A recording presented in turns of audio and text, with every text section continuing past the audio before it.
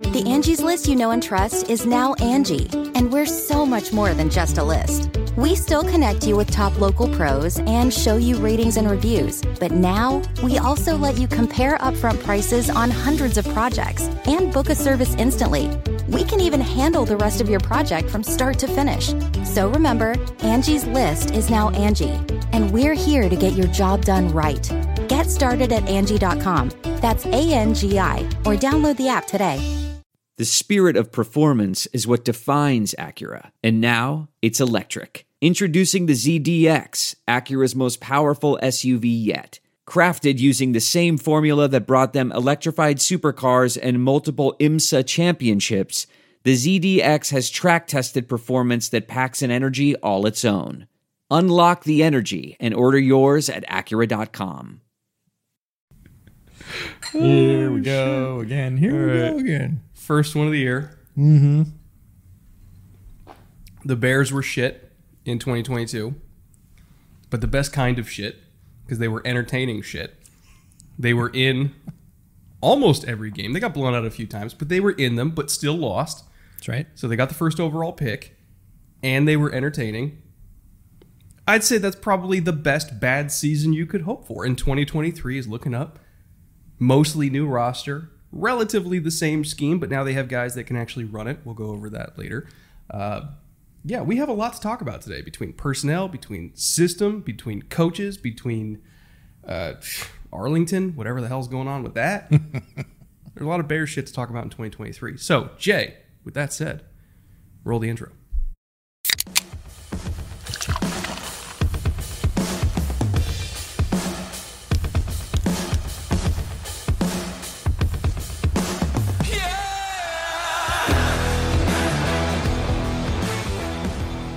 What's up, everybody? Welcome back to another episode of the Bootleg Football Podcast. New location. EJ flew his way down here to LA so that we could do our annual off-season series from the corner of my living room.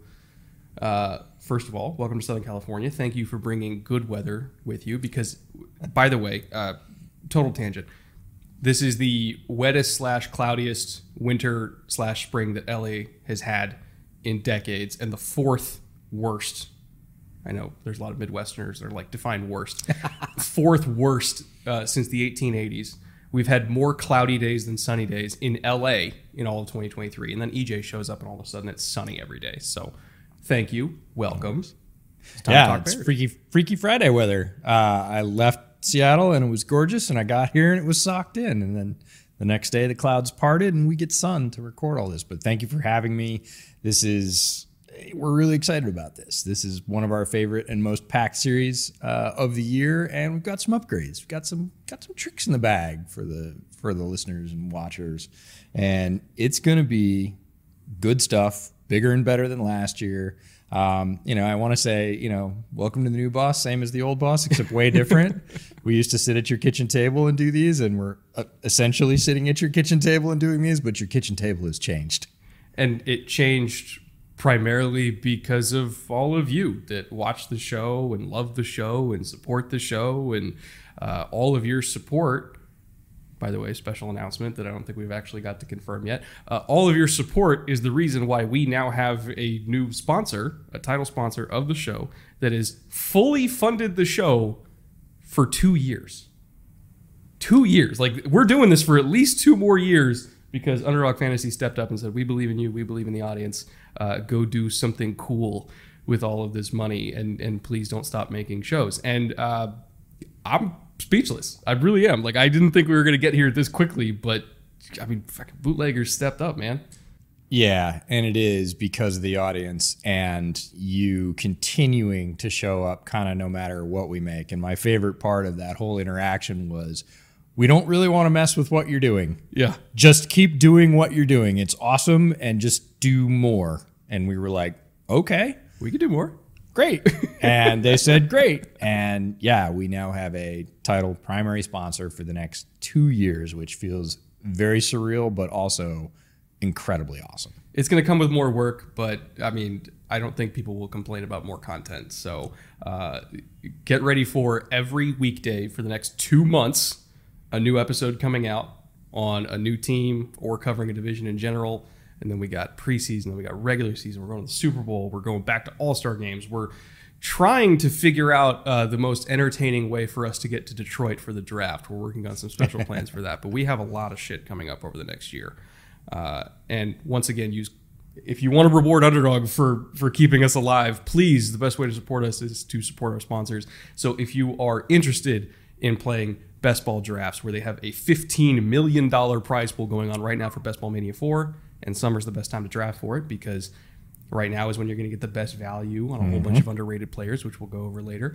Or even if you do pickups during the season, not just for football, but for any sport. Again, best way to support us and to show some love to our sponsors is to use our promo code BOOTLEG. They will match your deposit up to $100.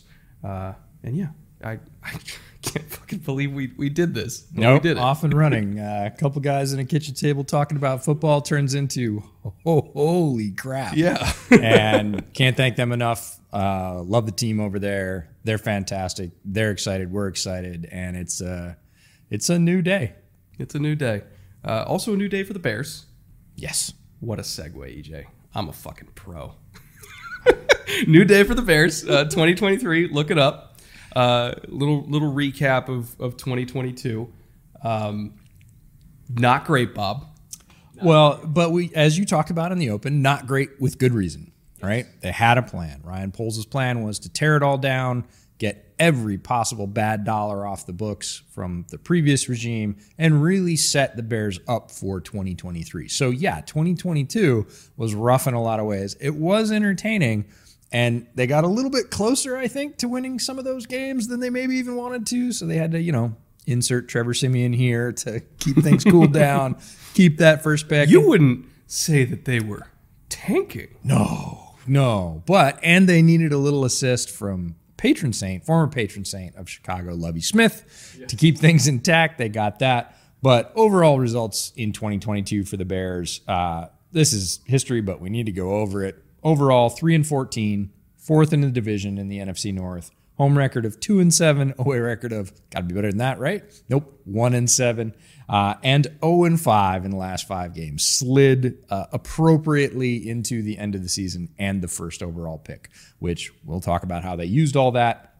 But I mentioned at the top that we had something new for you. And what we really wanted to do was try and put all that in a numbers perspective. Try and frame how good a team was at being a football team over the course of a year. And we went back and forth about how we could really do that. What we came up with is an effectiveness summary. And we're going to use EPA per play as the baseline for most of those measurements. And we're going to do EPA per play for offense, both running and passing, and EPA per play against running and passing on defense. So we're going to have those 4 numbers. And then you got to score points and keep the other team from scoring points to win as a football team. So points scored and points allowed. We're going to take those 6 numbers and put them out for every team. And then we're going to compare team to team and division to division. So the effectiveness summary for the Bears, and we'll have this up on screen.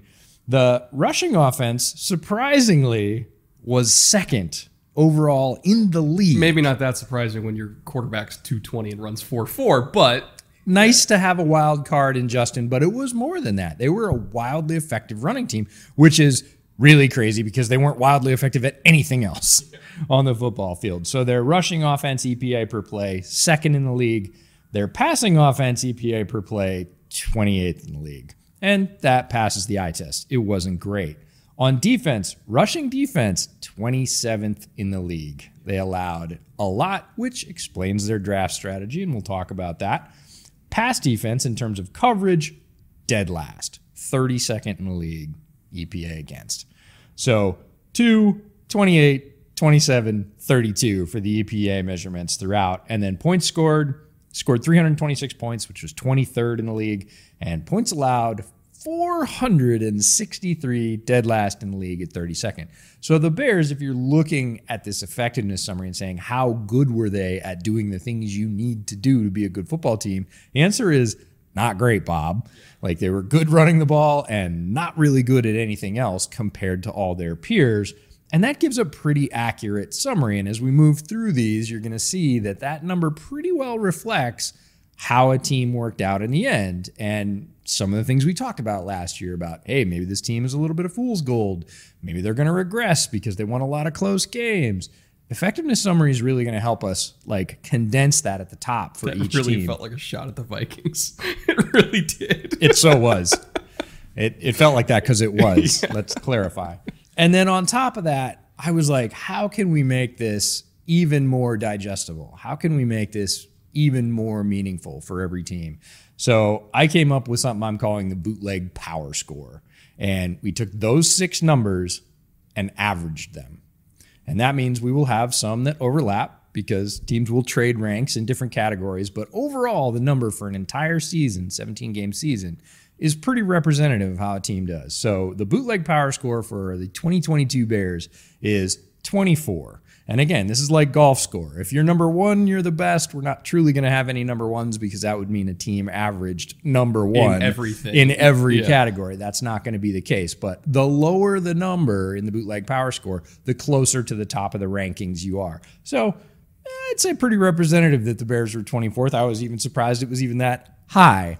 Well, that's the thing is if you take out the rushing offense, it's probably 30, it's like maybe? 26 or 28. It's right down where everybody expected to. And again, that rushing number surprises a lot of people. Surprised me. I didn't realize they were second overall in EPA per play running the ball last year. But again, it was the one thing that they were good at.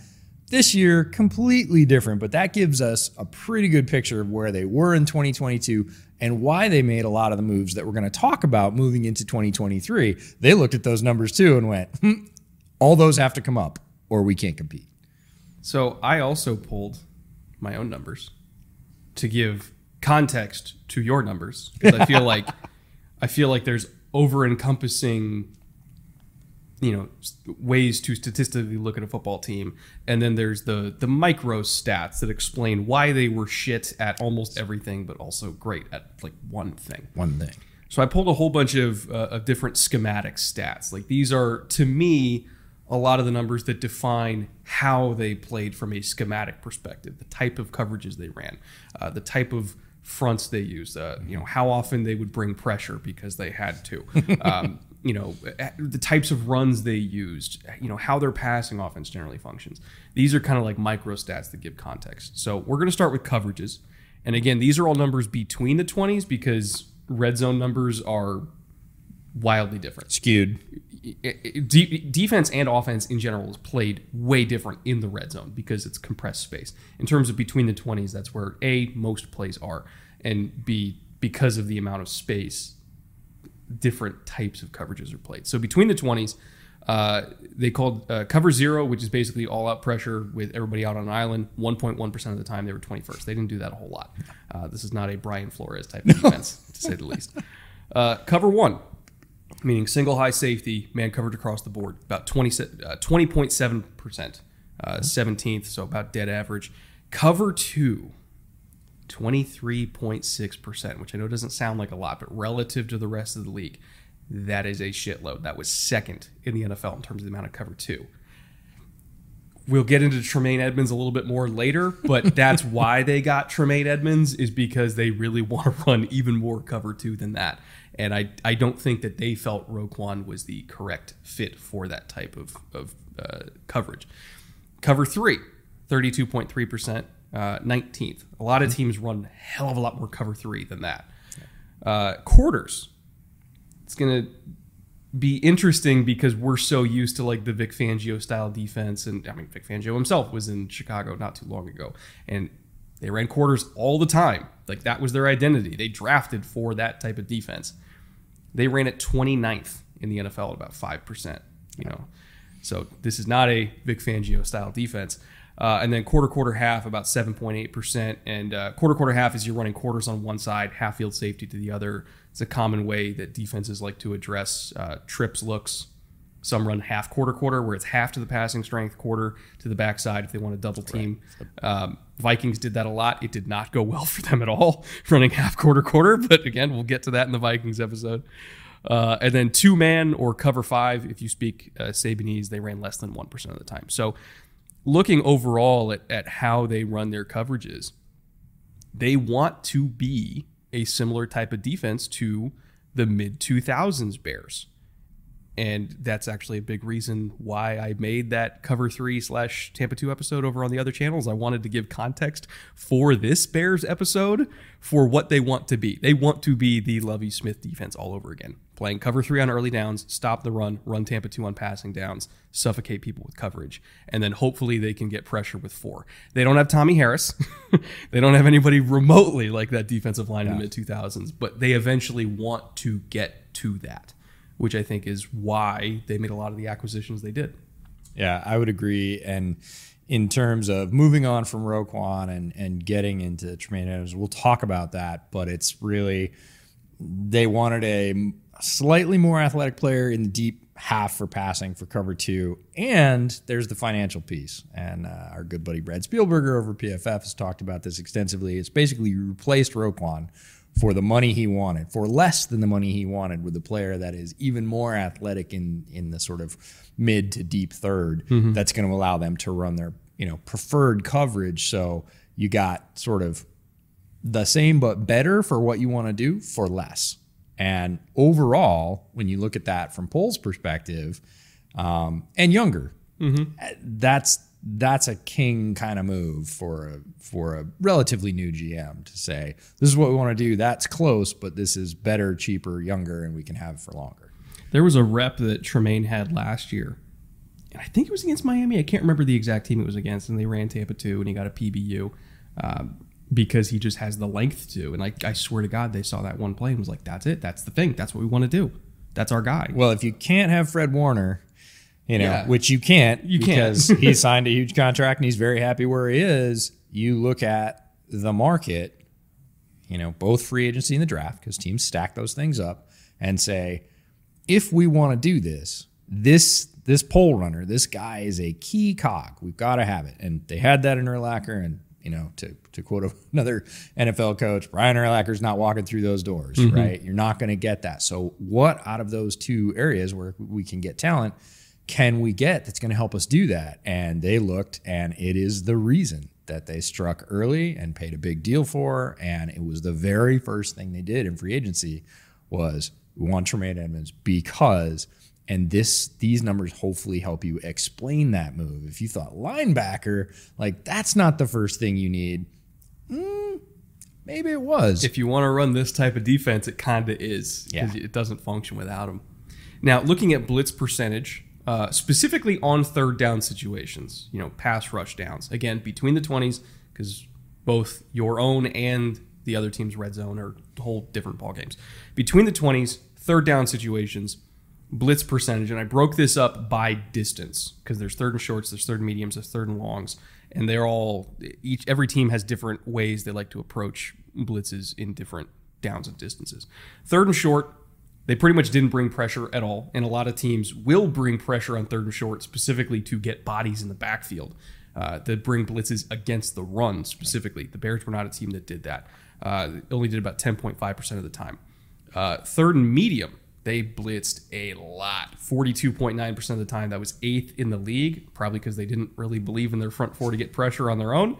They were correct. And then also 42.9% on 3rd and 7+. That was 9th in the NFL.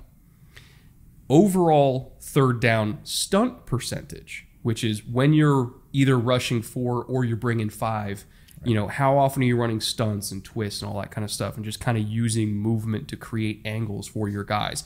Or are you just saying, this is your rush lane, go get them? 48.4% stunt percentage on third down, which was 10th. They pulled out every stop to try to get pressure because they knew they couldn't do it with 4. Still didn't work super great.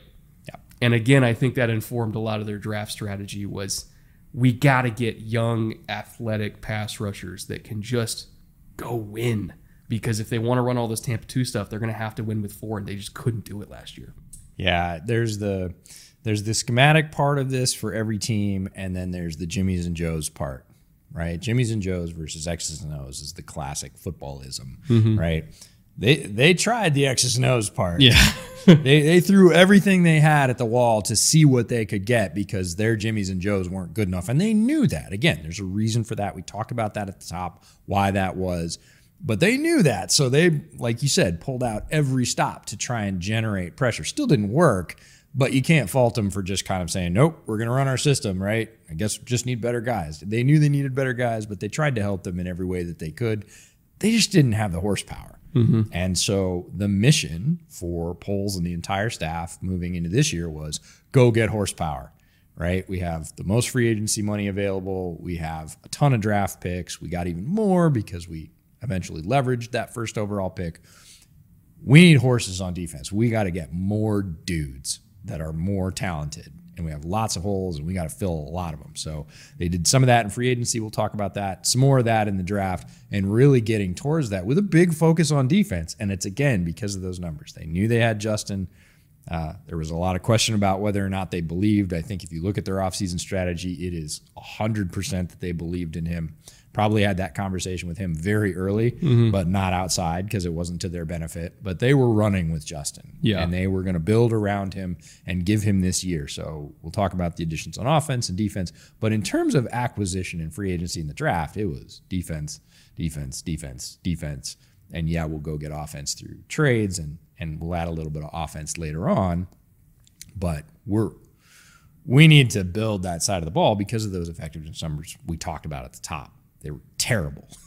And they didn't need to get to the top of that table. They needed to get to the middle and then surround Justin with talent. We'll talk about how they did that. Now, run concept frequency. This is, again, very indicative of the type of quarterback that Justin is and the skill set he brings to the table. You know, you would think with the coaching lineage of Luke Getsy, like we thought going into the year, it's like, oh, there's going to be a lot of outside zone. It's going to be under center, all that kind of stuff. It ended up being kind of more similar to what the Eagles were doing with Jalen Hurts, where it was more inside zone heavy. They were 6th in inside zone at 31%. Outside zone, they were 17th at 21%. They really stuck more with the inside zone component of a zone-heavy run game. They were 18th in running duo. They were 29th in power. They were 26th in counter. Draw was at 2%, which is 15th because people don't typically run draws. But again, that was with Justin mostly. Yeah. And then pin and pulls, which can be, pin and pull is kind of an umbrella term, but like you think of like G lead, right, where the tackle's blocking down, the guard's pulling out. They were 15th. So when they wanted to get to the edge, they were more calling pin and pulls. They weren't calling outside zone. And to me, that's very indicative of the type of quarterback that Justin is. And I mean that in a good way, in the sense of we don't want to put him under center and just run like 18 toss or whatever, and do the Kyle Shanahan type outside zone run game, because he can move. We would rather him be in shotgun and us running zone reads and us having a bunch of inside zone stuff and using him on counter, using him on draw, having him be a threat to keep it on all the pin and pull stuff. Why would we waste him by putting him under center? So I think that these numbers indicate the type of run game that they are going to continue to be with both Justin and Khalil and Roschon this year. And I don't think that we're going to see a Shanahan-style run game here, because why would you? Well, Shanahan had success with mobile quarterbacks as well. Doing this type of stuff with RG3, right? Yeah. It definitely has a sort of closer in power mauler focus with the addition of a very mobile quarterback, which is really interesting. I mean, if you're going to draw attention, you're going to have him moving or rolling one way, and then you're going to line those 5 guys up and hammer people. And again, we're going to see that in terms of their offseason acquisition, in terms of how they built the offensive line, who they went and got for the running back room to replace David Montgomery because they were going to let him go and get his deal somewhere else. It's a fascinating, almost roadmap, right? When you take, this is what we did in terms of numbers, this is how it worked in terms of numbers, this is where we want to go. Mm-hmm. How do we build the bridge between here and there, both in scheme and in personnel? Now, last little stat dump for you here. This is the passing offense overview. Again, very indicative of the type of passing game they had to be because of the talent that was around Justin. and again, a lot of these numbers kind of inform their offseason strategy. They were 33% play action, which is fourth because they were like, dear God, we can't pass protect unless there's play action to try to slow these guys down. Right.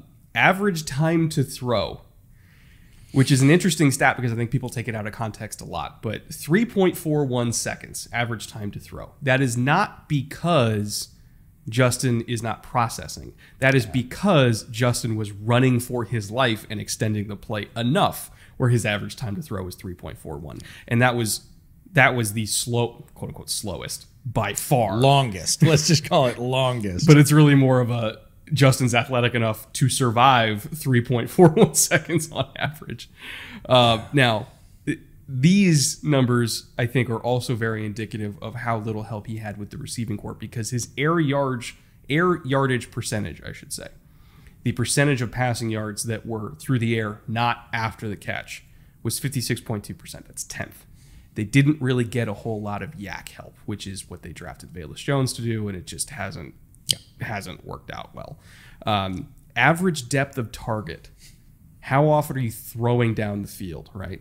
Average depth of target is 10.2 yards. That is third in the NFL. Yep. He was bombing it down there and hoping guys would catch it, and they didn't. Big time throw percentage, 3.5%, which is 19th. Again, we want to see that go higher, but considering the receiving core that he was working with deep down the field, kind of understand that wasn't going to be super high, but we did see him throw some absolute dimes, even with the limited weapons he had. And then yards per attempt, 6.9, which is 23rd, tied for 23rd. But when you see how often he threw down the field, how long he had to hold on to the ball for guys to get open, how much work he had to do to avoid pass rushes while guys were trying to get open, all of those first 5 stats give a lot of context for the last one, which is it was Justin Fields versus the world, and he didn't have help. Now he does.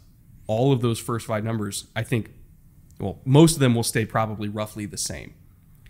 Hopefully the time to throw goes down because of better protection. But I think the last number, YPA, is going to be a freaking rocket ship this year because he actually has help. Yeah, I don't know that there's overall. I know all of these numbers can be overwhelming when we're trying to break them down and give them context so that we can talk about their acquisitions again with a purpose, with a plan, with a roadmap. But there may not be a candidate in the league for a greater change between all of these 2022 numbers, the effectiveness, the splits, the air yards, everything, than the Bears, between the 2022 Bears and the 2023 Bears, because the 2022 Bears were on purpose. And they weren't great on purpose. 2023 Bears are going to try and be as good as they can on purpose. And we're going to see a lot of things shift pretty dramatically because of personnel, because of maturation of the offense and Justin Fields and Getsy and, better protection and more help and real weapons. You talked about how many times he had to run back and forth between the hash marks 3 times before launching some bomb into a window that was this big, right? Because nobody could get open. That's going to change this year. We're going to talk about the reasons why. But in terms of just net change between all of these stats, 2022 to 2023, I don't think there's a candidate for like comeback team of the year, if you want to call it that is in a greater pole position than the Bears are. Or at least in terms of like most win improvement, right? Yeah, and I would just say sort of most improvement overall for a lot of these things sliced down. Wins, a lot of variables come into that. Can be defensive points, can be bad tipped interceptions. But in terms of when you go a full 17-game season and you look at these numbers again, 2023 is not going to look like 2022. No, God, no. Yeah. Now, we are in year 2 of this regime. So far, I would say returns are exciting, but we don't really have results yet. Yeah. But, as our resident lifelong Bears fan, why don't you take us through the regime at large from top to bottom? Yeah, I think the most exciting thing in year 2 is they had a plan. It was very clear, and they stuck to it. They didn't deviate. That was a difficult thing to do, to get rid of Roquan, to trade Khalil Mack, to do all that and really sort of hold the line for, I'm going to clear the books. It's a difficult and painful thing to do. It's ripping the Band-Aid off all at once.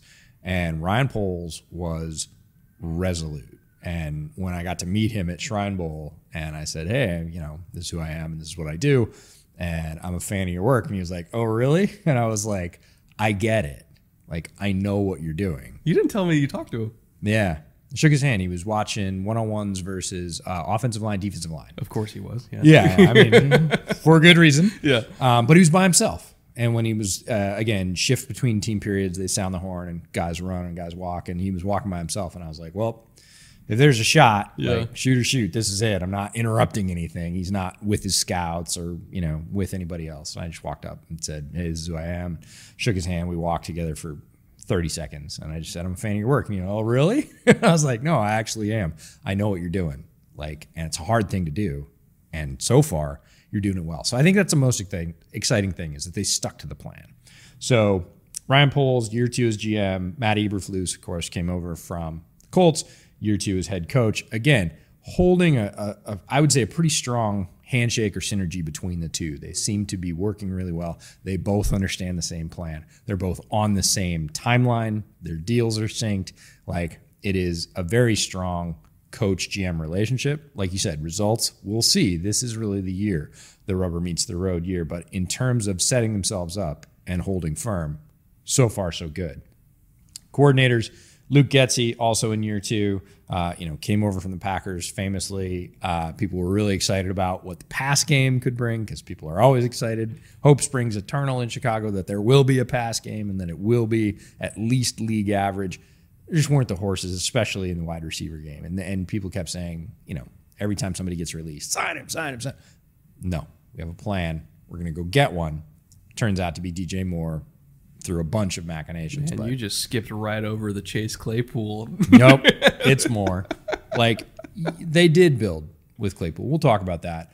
But Getsy in year 2, again, I think we're going to see a much cleaner representation of what he has planned and what he can do because he has tools to run it now. And that's not just Moore. It's Moore and Claypool and a second tight end and a lot of other things. And a little bit of time to throw with the offensive line. All those things work together. Alan Williams in year 2. Look, we knew the secondary. They drafted secondary last year. We knew the secondary was going to be good, and the rest of it was kind of like, I don't know. It's going to be a question mark. And then, of course, they get rid of Quinn and Mack, and we're like, well, no pass rush for this year.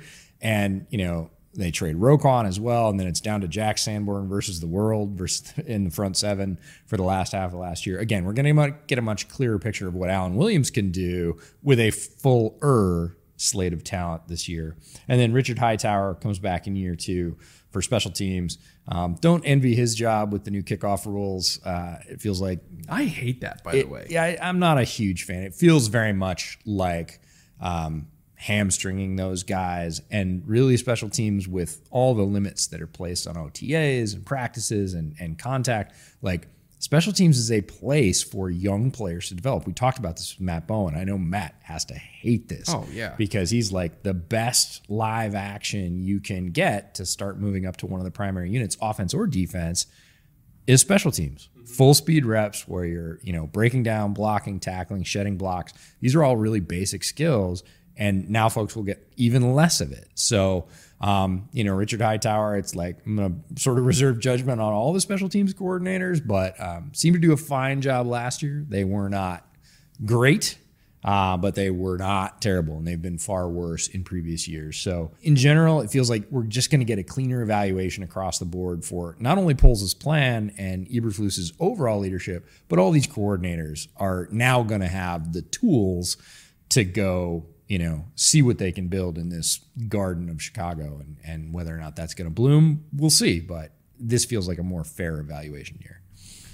In terms of assistant coaches, again, we're not going to talk about every single assistant, but there's a few interesting ones on the Bears staff. Dave Borgonzi, I'm really interested to see what he's going to do with this new linebacking core because. Yeah. And again, I love Sanborn. I don't even think Sanborn's going to start. I don't think he's even going to be. If he starts, it'll be as a Sam, which but is at best, which is really, again, nickel being the new base.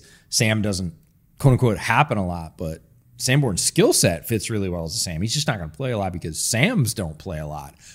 But I think that's a good thing. They didn't like fall victim to the siren song of like, oh, he's an undrafted free agent and he's from the Big Ten and we love him and you got to keep playing him. Scrappy. Yeah, they were like, he's really good. He did an amazing job in the back half.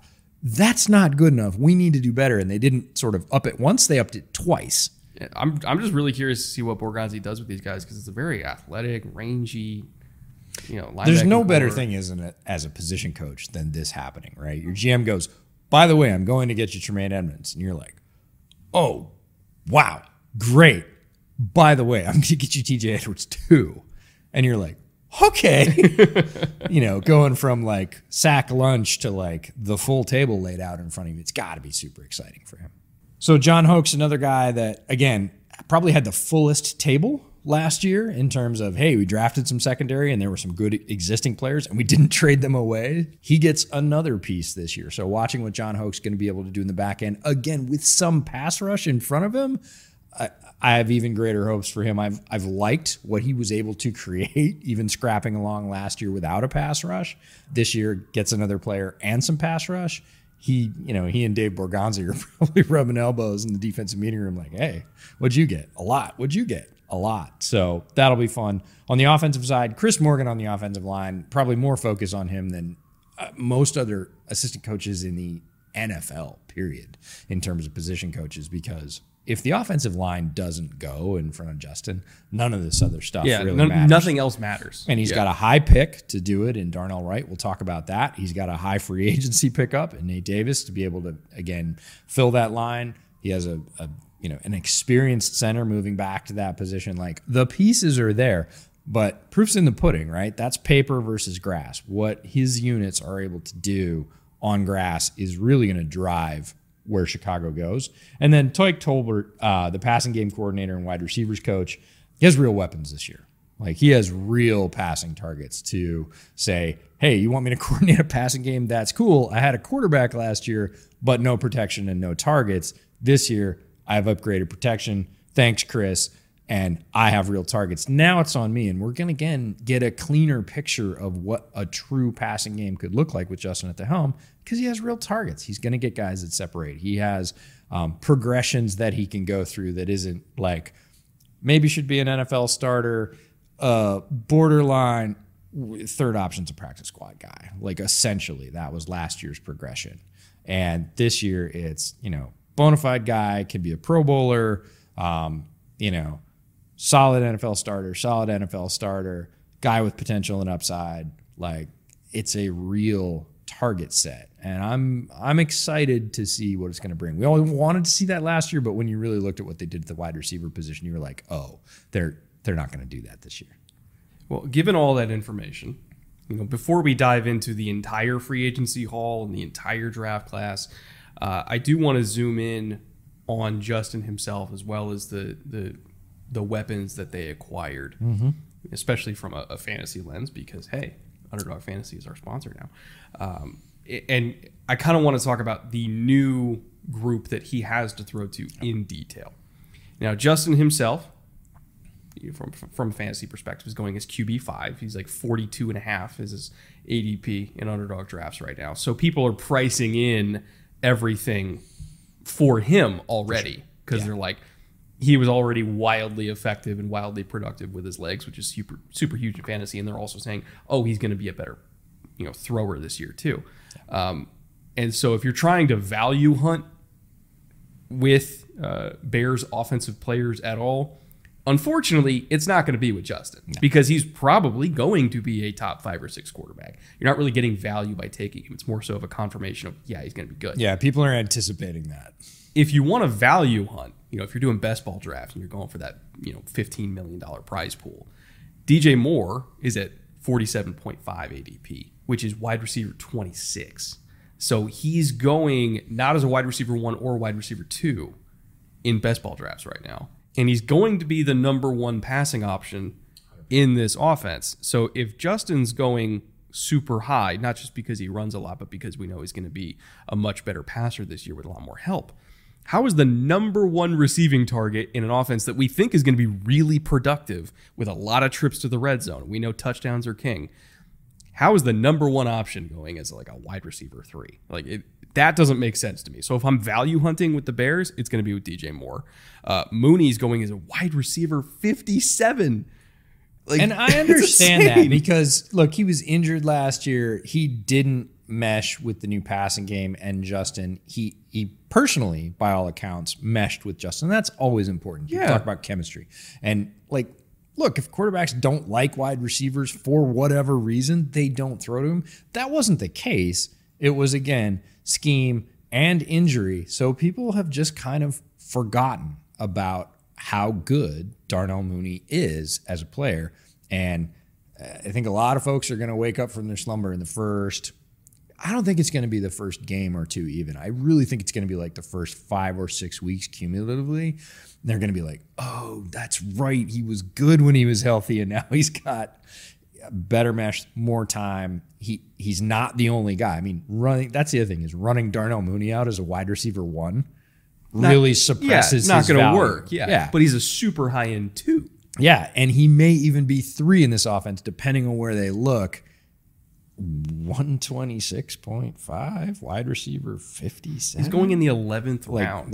People are just sleeping on it. And I love that. If you're talking about value hunting, I really think he is that rebound candidate on the Bears for sure.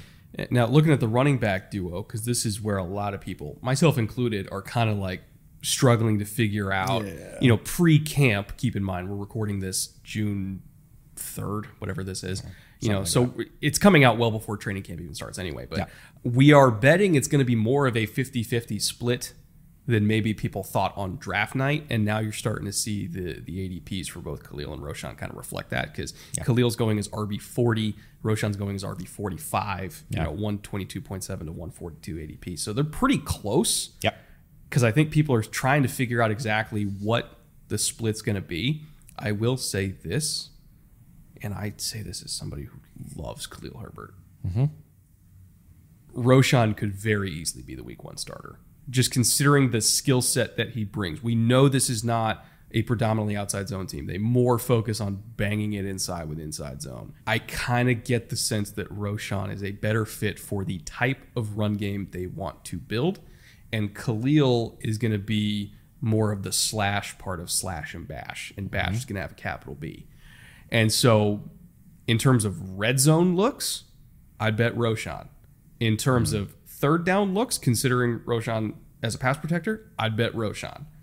Not to mention Deontay Foreman's there too. He's going to steal a little bit here and there. But, God, it just hurts me to say because I love Herbert so much. Mm-hmm. I do feel like Roschon might be a better schematic and stylistic fit for the type of offense they want to build.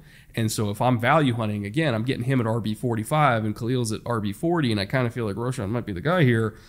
I would rather wait until, God, what is it, the 14th, 15th round at pick 142, whatever the math is on that, to get maybe the starting running back on a top 2 rushing offense per EPA. I don't know. All that just screams value to me. So if I'm doing best ball right now, I'm going after Roschon late. And I have been, by the way, in every single best ball draft I've done because I can get him so late. Yeah, I got accused of putting this video first just so I could gush about Roschon. They were like, this is just a grand scheme to get EGA to gush about Roschon, which I'm fine with because I love Roschon. But the fact that their value is evening out, I appreciate. The sort of top thing that is not fantasy, jumping out of the fantasy realm for a minute, even though this is a fantasy segment, is I love the Bears running back room. Oh, it's awesome. There's no bad answer. Yeah. Apparently, Khalil Herbert has heard everybody, I'm including coaches, saying, hey, pass protection is the thing that we need you to get better at. He was not a good pass protector. If you're going to play more, you got to get better at that. And he's been focusing on that this offseason. And in the time of everyone's in the best shape of their life, he's improving. He's doing boxing drills, and former Bears running backs are saying, that's what I did. He's going to be great. We'll see. Proof's in the pudding. But if he does, it just makes them all more interchangeable, and it goes back to those numbers you gave in the beginning. That's where the contact sort of ties this all together. Hey, they were more inside power running, whether that's inside zone, duo, pin and pull. And Roschon generally is a better tackle breaker. Khalil is more explosive, But then Deonta Foreman over the last 8 weeks of last year was completely indistinguishable from Nick Chubb. Like, he was literally awesome. They were the same player if you look at them statistically over the last 8 weeks. So that's your running back room?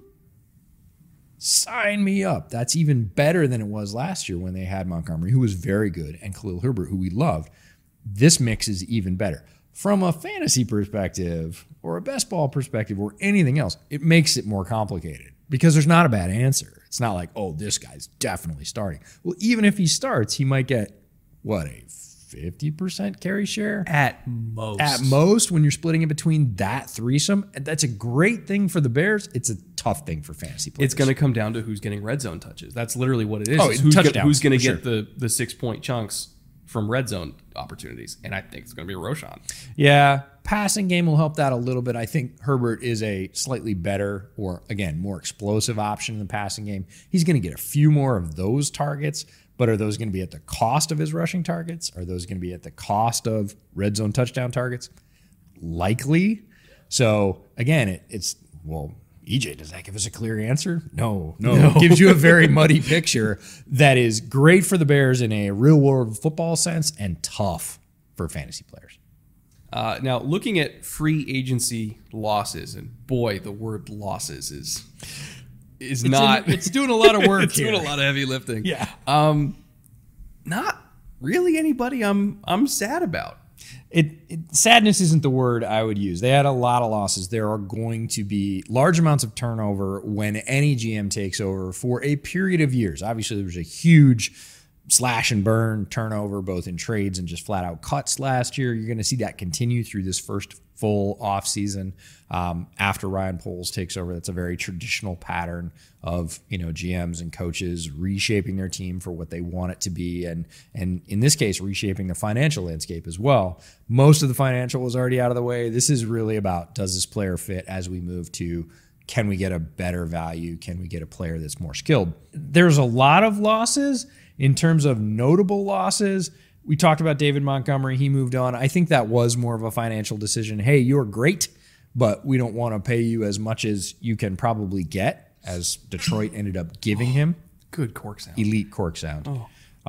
So they let him go. Riley Reef, didn't really work out. Nicholas Morrow I liked but didn't love. I wanted to like him even more. And look, he went and got Edmonds and Edwards, and that was your plan. I am not sad about Nicholas Morrow moving on in that particular reality. DeAndre Houston Carson is an interesting one. I think he actually might get signed late, again, to come in to help on special teams, even with the devaluation of special teams. And he played on the primary defense better, I think, than a lot of people saw or expected. He's just been a great sort of glue guy. Yeah. And he's not going to cost anything. No, it's going to be like $1 million.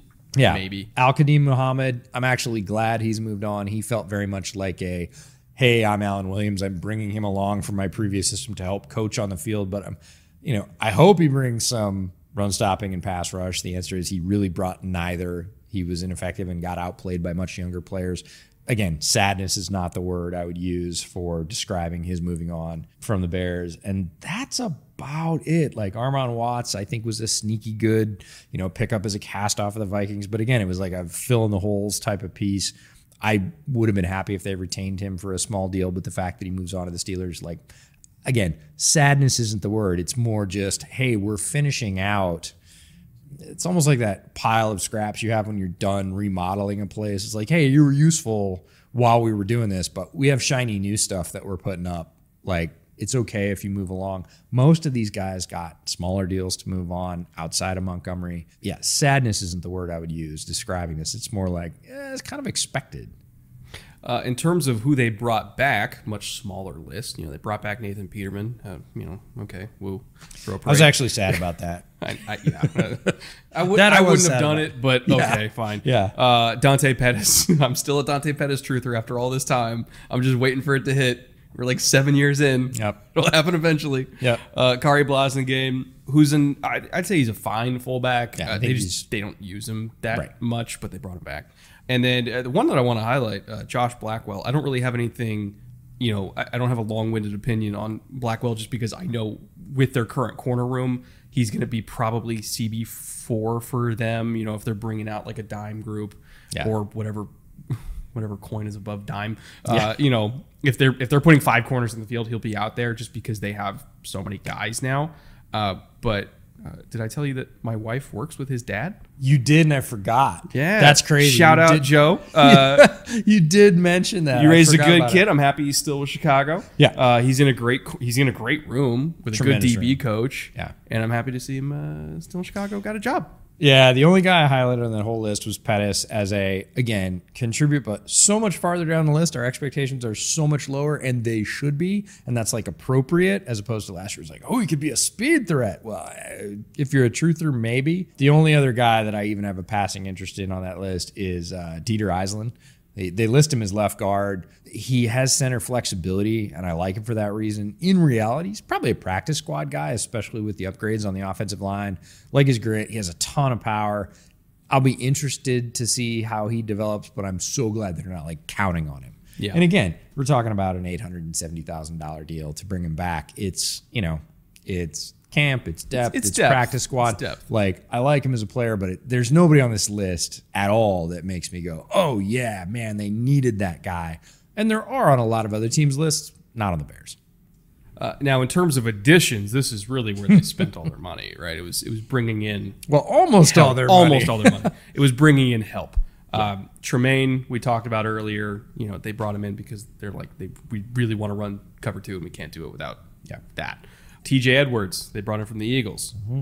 I didn't expect it because I thought they were going to ride with Sanborn. Yeah, but I was all for it. Right, I think it's going to be a great fit for them. DJ Moore was the oh my god, thank you. You know, because we were thinking we knew they were going to get out of 1. Yeah, we didn't know how far down they were going to go, and it was kind of like, okay, if you're in the top 10, it's still going to be early for the young receivers. Like maybe you could talk me into JSN or Zay at like 9, right? Depending. Yeah, but it felt early. It felt early, but then all of a sudden when, you know, they got all the picks from Carolina, it's like, oh, by the way, DJ Moore. And it really, we'll talk about that for just a second, because it wasn't, oh, by the way, this was targeted focus. If you, after this trade comes out and you go back and you sort of put the pieces together and what got said about it on both sides, Paul was like, yes, I will give you 1, but you will give me DJ Moore. Like, without DJ Moore, you don't get 1. There's nobody else. There's not Brian Burns. There's not like a lot of other talented Panthers players. He was like, I need a wide receiver 1, and you have one. And let me be clear, this deal hinges on it. The point was DJ Moore. They had offers from other teams for one. All of them. But they didn't have an alpha that he could get that fit in his box of young enough, good enough, contract control, you know, not at the top end of the market. Like, this is the masterstroke of the offseason. They needed an alpha, and they got one that fit with youth, size, production, pay, like everything fit. And that's the reason. People are like, well, they could have got more from Houston. Okay, who are you going to get from Houston off the receiving core that fills that hole? You're not. And then you're going after Nuke or somebody else to try and be your alpha that's a bit miscast. DJ Moore is perfectly cast as an alpha. Apparently his relationship with Justin is growing and strong, and he fits all the other categories. Like, this is the masterstroke of the offseason, period. They also got Deontay Foreman, who, well, I want to clarify something. When we say last half of the season, he and Nick Chubb are indistinguishable. We know Nick Chubb's better. Yes. We're talking about statistically, like, he was killing everybody. Like, and Nick was not bad. It's not one of those where you take a very popular player and they sagged and he was as good, and people go, yeah, but it's more so Deontay was producing like Nick Chubb. That, and line for line, like, the stats are literally a mirror image. And I think most people don't think that because they weren't paying attention to the Panthers, and like Wilkes was an interim coach, but like, that line got busy. It's a good, young, powerful line. It got even better in the offseason. But that line got busy, and Deontay Foreman got busy behind it. And we talk about this all the time, that running backs just need a chance. So many running backs in this league who are like, people are like, yeah, but he's the 3rd running back on the team. He's the 4th running back on the team. He can't be that good. And then Guys go down with injury and holy shit, he's really good. It's like they just need a chance. D'Onta Foreman got his like prime time chance. They traded CMC, they had a line, and the team was like, we're going to be good at running. We're going to commit to this. And what you saw was a ton of production over the last half of the season. So couldn't be happier about his addition. I thought it was a sneaky great addition. Keeping it with just importing the Panthers offense, they also brought in PJ Walker, who I think is more of a Justin backup than Peterman was last year. Hand in glove. Like you got somebody both on for scout teams to simulate, which is a really important role for backup quarterbacks, to go out and simulate mobile quarterbacks. And PJ Walker's got some juice in his own right. Like if you're asking me who can go out and win a couple games, I would go PJ Walker well before anybody the Bears have had to back up for the past couple of years. They also brought in Andrew Billings. Probably going to be nose for them, I would imagine. Yes. Travis Homer, pass protector extraordinaire, which again signals even more that I do not think Khalil's going to have our third down role, because that's what Travis Homer does, is pass protect. If any of the top two, or rather top three backs, factoring in Foreman, is going to get third down work over Travis, I think it will be Roschon. But again, this is why all these running backs for the Bears are going so late, is because nobody knows what the hell is going to happen, and we're going to wait till camp and preseason to figure that out. Rasheem Green they brought in from the Texans. Dylan Cole still kicking around, added LB5 or whatever for them, which, Dylan Cole is your LB5. You're doing fine. Yep. You're a special teamer. DeMarcus Walker also came in from the Titans, and Nate Davis. That was the big one from Tennessee. All the Tennessee imports, bringing in Nate Davis to be a starting guard day one for them. Huge. The entire right side of the offensive line has been remade. We'll talk about Darnell when we get into the draft in the next segment. But Nate Davis, by himself, like the $10 million, worth every penny if it just gives Justin a little bit more functional time in the pocket, so that time to throw at 3.41 isn't just him running around, but him actually being able to sit there and read stuff out. Yeah, I agree. Nate Davis there's so many keys here, and it really was about, okay, can you stick the landing? Okay, so you cleared the books. Okay, so you have $100 million. That's great. What are you going to do with it? It's like, okay, so you have 13 draft picks. Are you going to hit them? Like, are you going to get good players? And that's the bottom line from free agency or the draft. Nate Davis, a huge addition. Andrew Billings, under the radar, but they needed that block in the middle. They had Angelo Blackson. They had some other guys that sort of held the line. They needed somebody to do that. That's what he does, right? He is absolutely going to be the block in the middle of that line, taking up double teams for downs 1 and 2. Good value. They get him. DeMarcus Walker apparently has been showing out a little bit at camp. Not a ton. He's always been a fun rotational guy. Yeah. And again, is it like when you take away Al-Qadim Muhammad and look at replacing him with a guy like DeMarcus Walker, you're paying him $7 million, but is he going to be more effective? Early returns say he might be, and you add him to Billings and you add him to the draft picks we're going to talk about. All of a sudden you go, ooh, the sum of the parts here is creating a much greater whole, and that's what I'm excited about. It doesn't feel like there's any like super wasteful spending in free agency. They filled holes they had to, and then they got things like PJ Walker. Like, oh yeah, it's a better fit at backup. Now, looking at the draft, just screamed, we want to be able to do what we want to do, which was what they tried to do last year, right? We want to be able to run cover 2 and rush with 4. We don't want to have to blitz 43% of the time just to get any sort of rush. We want to be able to run 5-0 protection against, a 4-down look and not die 5-on-4. And they did it. Like, we want to be able to run cover 2 because Tyreek Stevens can sit there and just beat people up. Yeah. Looking at their draft class, it confirmed that they're not changing much schematically. They're just drafting guys that can run their scheme. Yeah, they are sticking with the plan here. And, round 1, pick 10, Darnell Wright, tackle out of Tennessee, was a guy that was connected with the Bears in the pre-draft process pretty regularly because he was the most natural, I think, right tackle out of the top 3 or 4 tackles. And it really felt like the Bears were going to stick with Braxton Jones at left and that they needed a right. And if you were going to do that and not do the whole, hey, we're going to swap sides thing, that Darnell Wright was the guy, but when they were at 1, it was like that felt early. And then if you go too far down, you're not going to get him. How's this all going to work? It all works out. They go to 9, then they go to 10 in a trade with the Eagles, and he's there, and it sort of just fits like role, value. There's a great story about the Bears going out and putting him kind of through a torture test workout at Tennessee just to like, it was a smoke test, right? It was just, can we make you quit? And he was like, nah, I ain't gonna. And they were like, all right, great, that'll fit. And so they get him in a good value. And then they have this really strong value block that you and I are both excited about on day 2. 53, 56, and 64. We're like, this is draft power. And we were both a little sort of... Well, the first 2 for me, yes. The last one... Right, but just when we were looking at that bunch of picks, we were like, this is a lot of capital. Like, they're going to look different. They're going to get top players. You know, you're talking about basically 2 top 50-ish players right on the border, and then one just... 14 picks later at 64. What are they going to come out of this with? And they do it, and we were both kind of like, like we don't hate the players, but it felt a little underwhelming.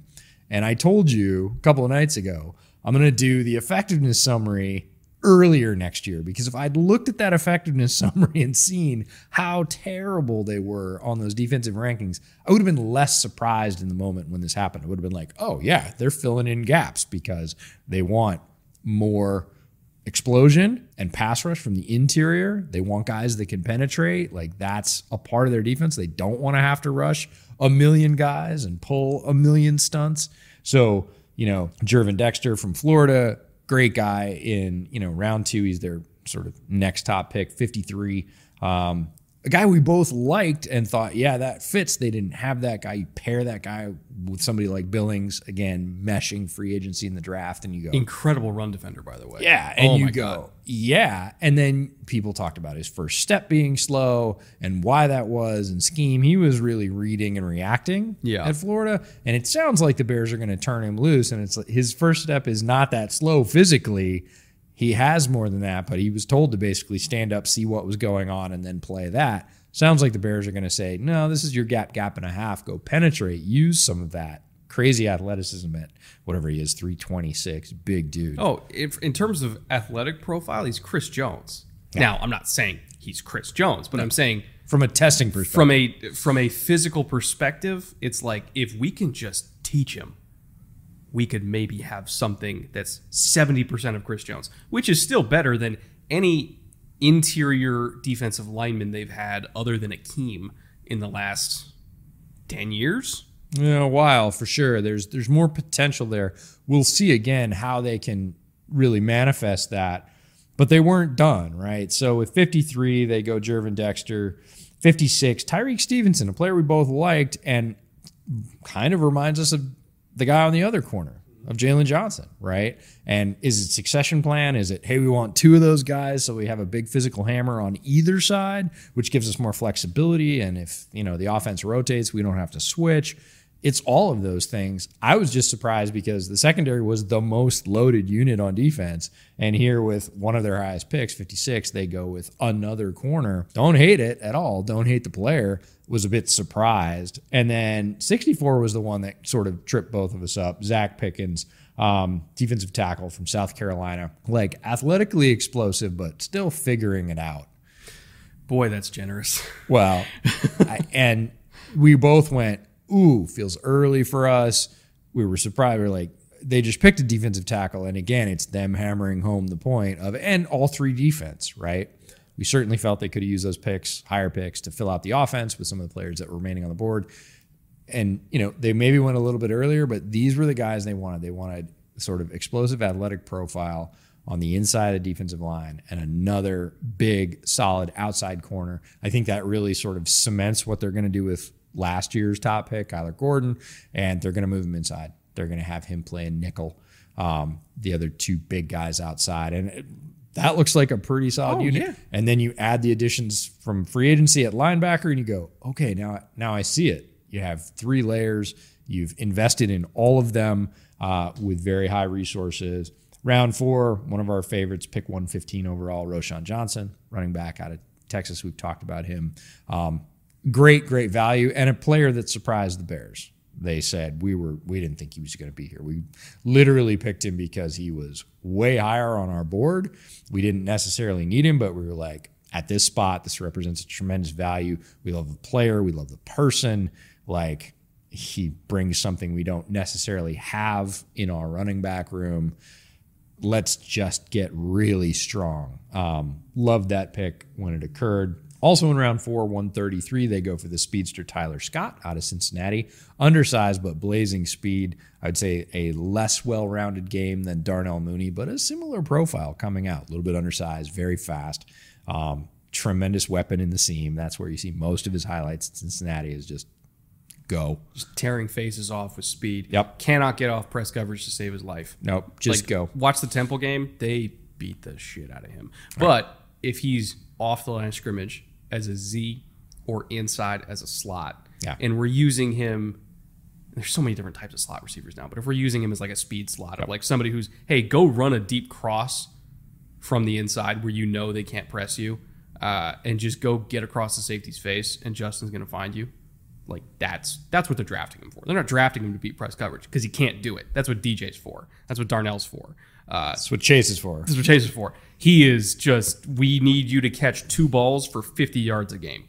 Yeah. That's what he's for. And if he's wide receiver 4, yeah, that's what he's going to do. Perfect, right? So you bring out the lineup of DJ, Chase, and Darnell in some alignment on the other side, and then you triple stack, Tyler Scott as wide receiver 4. Go ahead and forget about him. Yeah. Go ahead and put your, cornerback 4 on him. Go for it. Does he run 4.3? He should, because if he doesn't, Justin Fields is going to unleash the arm. So that's the fit for Tyler Scott. It's narrow, but we understand it. Round 5, they come back, pick 148. They get Noah Sewell, linebacker out of Oregon, Penei Sewell's younger brother, who had a very good 21 and a very meh 22, although he made all Pac-12 honors in 2022. He was a different player. He was, again, adapting to a new coaching staff, Dan Lanning coming in at Oregon. Didn't look as good in 2022. If you want to understand why they thought this was value further on down, go back and watch the 21 tape. A much more explosive and impactful player. And if they can get him sort of back to playing at that speed, at that level, and they get that for, 148 overall, it'll look like a better pick, I think, than it necessarily did at the time. Round 5, they come back 165. Cornerback Terrell Smith, another, they have a type at this point. Yes. They want a big, linear athlete outside who is strong and fast and will get hands on people. And Terrell Smith fits that profile out of Minnesota. Round 7, they come back and get one of the good guys of the draft, defensive lineman Travis Bell. First ever draft pick out of Kennesaw State. Really? Yeah, became the first draft pick out of Kennesaw State. I'm surprised it took that long. I'm surprised as well. They love this guy as a player. Polls, this is one of the, I'm pulling my GM card. I want this guy. Yeah. He's still there. We loved this guy. Position of need, but you're throwing lottery tickets out in round 7, and we're going to bet on a guy that we really like who also has some fun tape, but we believe that this is a player we want in our locker room. And then they finish out the draft, round 7, pick 258. Kendall Williamson, big, I would say fast and explosive safety out of Stanford. He's got some limitations going backwards, but again, you're going to play him as a special teamer. You're going to play him as a dime backer to start. And if he grows into even the sort of DeAndre Houston-Carson role, which is the same sort of place that DeAndre Houston-Carson was picked, it's a success. But again, you're throwing lottery tickets. Overall, pretty strong class. I think we both felt like they left some money on the table during the draft and after, when we did this whole summary and their place in the league and coaching and where they're going and put all those things together, this draft is one that made a little bit more sense. I'm not saying we loved it more, but it made more sense when we did that work. It gave some context. Yeah. And I do want to clarify on my Pickens position. He's not going to play on early downs for them. He's just not. Especially with who they have, right? And that's good because he will get his ass kicked against the run game. That's why I didn't want him that early, is because he is a strictly third down player right now. That being said, they need third down players. So I think that's why they took him, is just roll him in on 3rd and 7. Early downs, 1st and 10, 2nd and 8, that's going to be Jervin Dexter time. and Billings time, and really all of their other defensive linemen that can actually stop the run. Pickens can't do it. And maybe he never will. But if he just gives them juice as a pass rusher alone, and that's his one thing, I understand the pick. Again, it's not like they took him that early, so it's not that big of a deal. But I still have images in my head of Ricky Stromberg just giving him a swirly, and in the run game specifically. And that stuck with me. So I was kind of like, man, there were other defensive tackles on the board that I like better. But for what they want, which is just somebody who can get pressure so that they can rush with 4, I get it from that standpoint. But I personally probably would have gone in a different direction. Now, looking at notable UDFAs, this wasn't like a super exciting UDFA class, at least based on where we had guys like Tyson Bagent's borderline notable, I guess you could say. He's not going to make the roster. He's probably going to be a practice squad guy for them. Maybe he competes with, Peterman for QB3, but I still imagine he's going to be a practice squad guy. And then Micah Baskerville also potentially could sneak in there, but again, likely will be practice squad just because they have a bunch of linebackers, right? Other than that, most of these guys are we'll see in August, and then maybe you make practice squad. But there's nobody in this group that I'm like 100% final 53. Like when Sanborn, when they snagged Sanborn, we're like, oh, he's gonna be on the team. Nothing here jumps out like that to me. No, Baskerville is like Sanborn light, and considering Sanborn was a UDFA, that's light. Yeah. And I'm with you that Bagent has some mobility.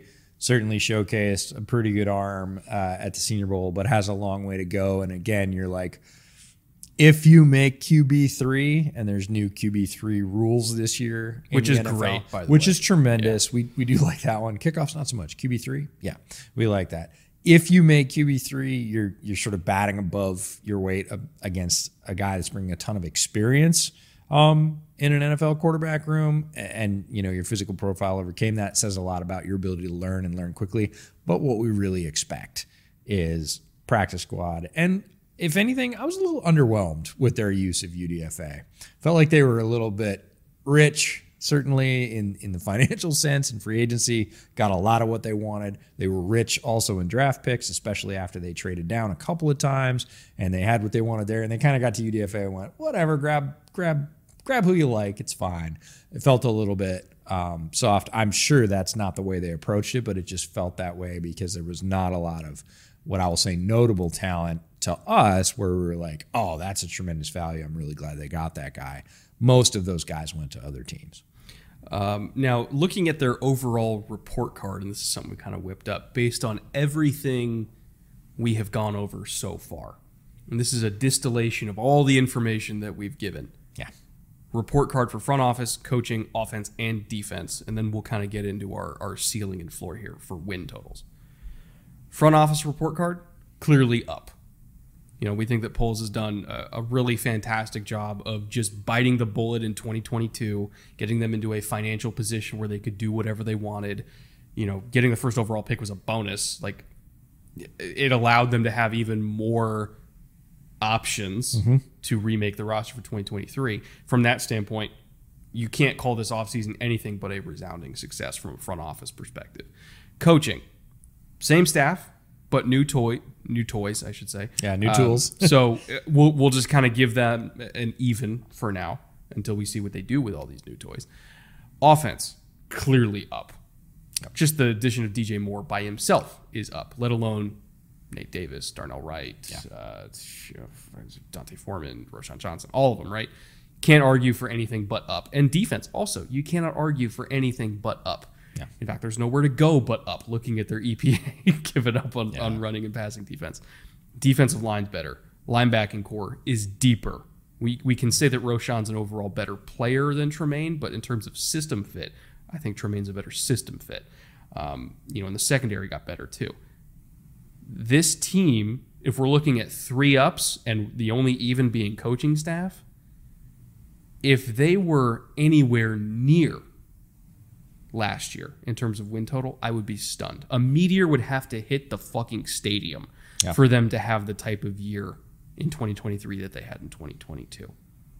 which is why if we're looking at ceiling and floor, and both you and I each have different ceilings and floors here, ceiling for me, best case scenario, this could be a 12-win team. I shit you not. Which I know people think, no way, that's pushing first seed. With 17 games, it's actually easier to get to 12 wins now than it used to be. That's still losing 5 times. Let's be real about it. You can still lose 5 times.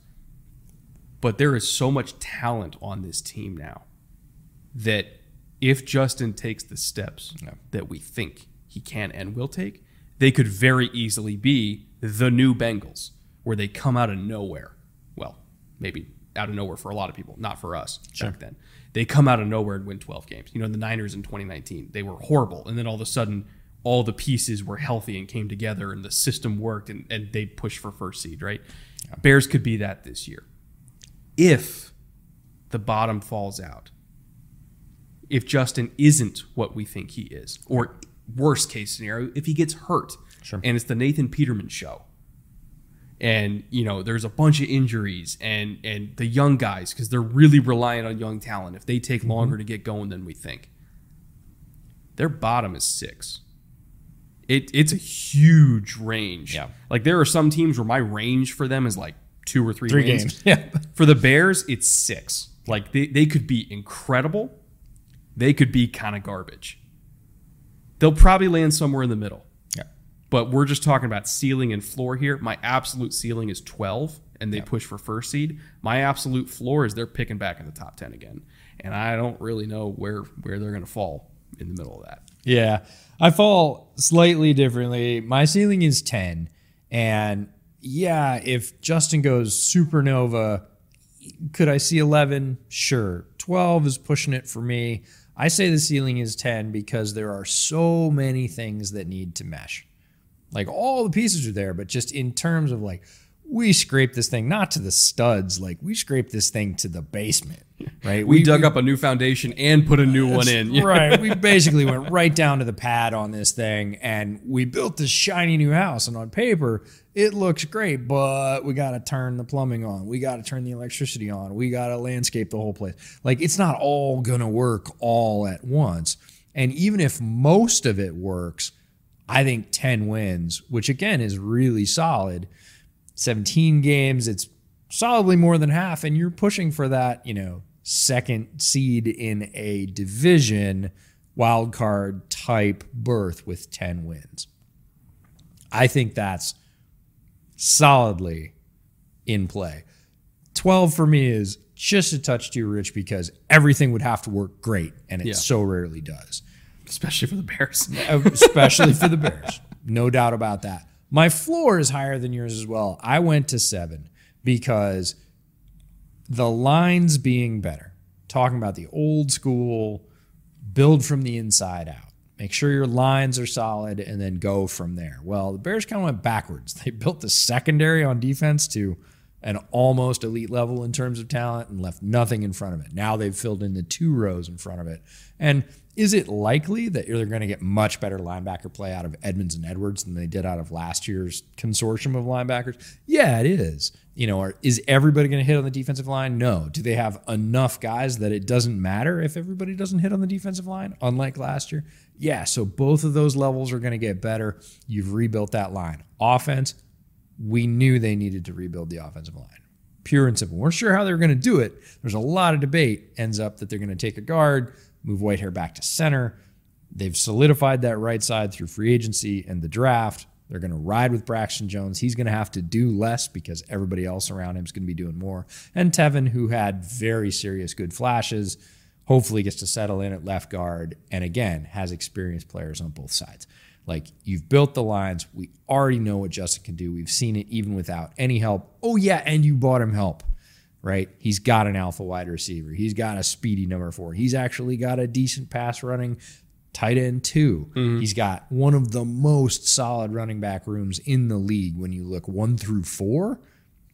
I don't know that there's anybody better 1 through 4. There's better 1 through 2, right? But when you look 1 through 4 all the way down to Homer, and for what he is and why he was It's imported. very like 2021 Cleveland. Yes, right? it is super solid all the way through 4. So like all the pieces are there and they just all have to work. Well, that's the trick, right? But I don't think they'll be worse than 7. I would be really surprised if this team only won 6 games. Like a lot of things would have to go wrong, and that would include Justin getting hurt and PJ Walker being absolute garbage. I put it at 6 because I didn't imagine the Broncos were going to be ass last year. It happens. And so it's like I'm building in a higher range now. And we didn't imagine the Colts were going to be oh my terrible, God. I thought they right? could win 13 games, and they were horrible. But I would be really surprised, actually, if the Bears didn't come in between 10 and 7.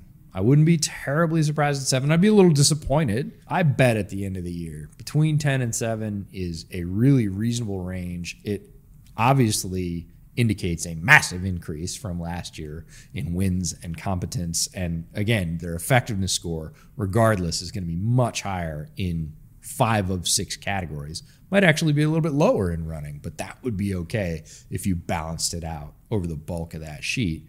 And the outlook, like you said, 3 out of 4 are looking up, and the only reason coaching isn't looking up is because it's the same, and now they have something to work with. This is a team on the rise, and it's just a question of how far that rise is going to be and how fast. Overall, probably a playoff team, or at least fighting for a playoff spot. Fighting which would for be a nice, a playoff spot. Nice change of pace. Yes. For Bears fans to care about football in December for reasons other than draft picks. So, this is going to be a much better team. I couldn't ask for a better team to kick off the offseason series. Again, we're going to be doing this type of deep dive on every single team, as well as doing individual division episodes, looking at divisions as a whole. That's going to be coming out Friday every single week. Next team we're looking at Packers, I think, Packers. Right?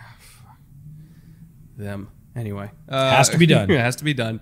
If you're a Bears fan, you're watching this, and you want to pick up any sort of Bears gear to get ready for a season that we hope to God is going to be more watchable than last year, we have partnered with Homage. Yeah, Homage Clothing Company, super soft T-shirts. They've got an NFL license, so regardless of who you root for, even if it's the Packers, they have multiple styles, some of the softest and most comfortable T-shirts you'll ever wear, great hoodies. They are a proud partner with us, and every piece of clothing you purchase through Homage using our code, which will be in the description, helps support this podcast and keep us going. Plus, you get great gear. So if we've hyped you up about the Bears or your team when we get there, go check out Homage Clothing Company. Check out the link in the description. Make sure to use that. Get yourself some fresh gear for the season and help support the podcast. You can also support us by supporting our title sponsor, Underdog Fantasy. So if you happen to be in the mood for best ball, whether it's really going for the $15 million prize pool in Best Ball Mania, or you want to do private leagues with your friends, or even if you want to use best ball drafts, and this is a common thing people do because it's like a $2. You can go down to like a $2 draft, right? So people are going to be staying in the entire draft. People use those for doing like basically mock drafts for their home leagues because it's more realistic that way. It's not just people auto picking after the second or third round. People stay the entire time. So it's actually a common thing that people use Underdog best ball drafts for mock drafts that actually make sense. So really anything you want to use Underdog for, other sports too, like basketball's going on, hockey's going on. Well, by the time this comes out, maybe it's not, but really anything you want to use Underdog for, they have every single sport you can think of. Use promo code BOOTLEG. They'll match your deposit up to $100. So whether it's $10 or $100, they will give you double that to work with on the platform. And they allow us to do all of this 40 times, in addition to everything during the season, all of our travel coming up. So we could not thank them enough. They're a great partner. Yep. And with that, EJ, let's go fucking talk about the Packers for 90 minutes, shall we? Yeah, Green Bay is next, but we'll see y'all many times over the summer. Thank you for riding with us. Thank you for supporting our sponsors, and we will see you real soon.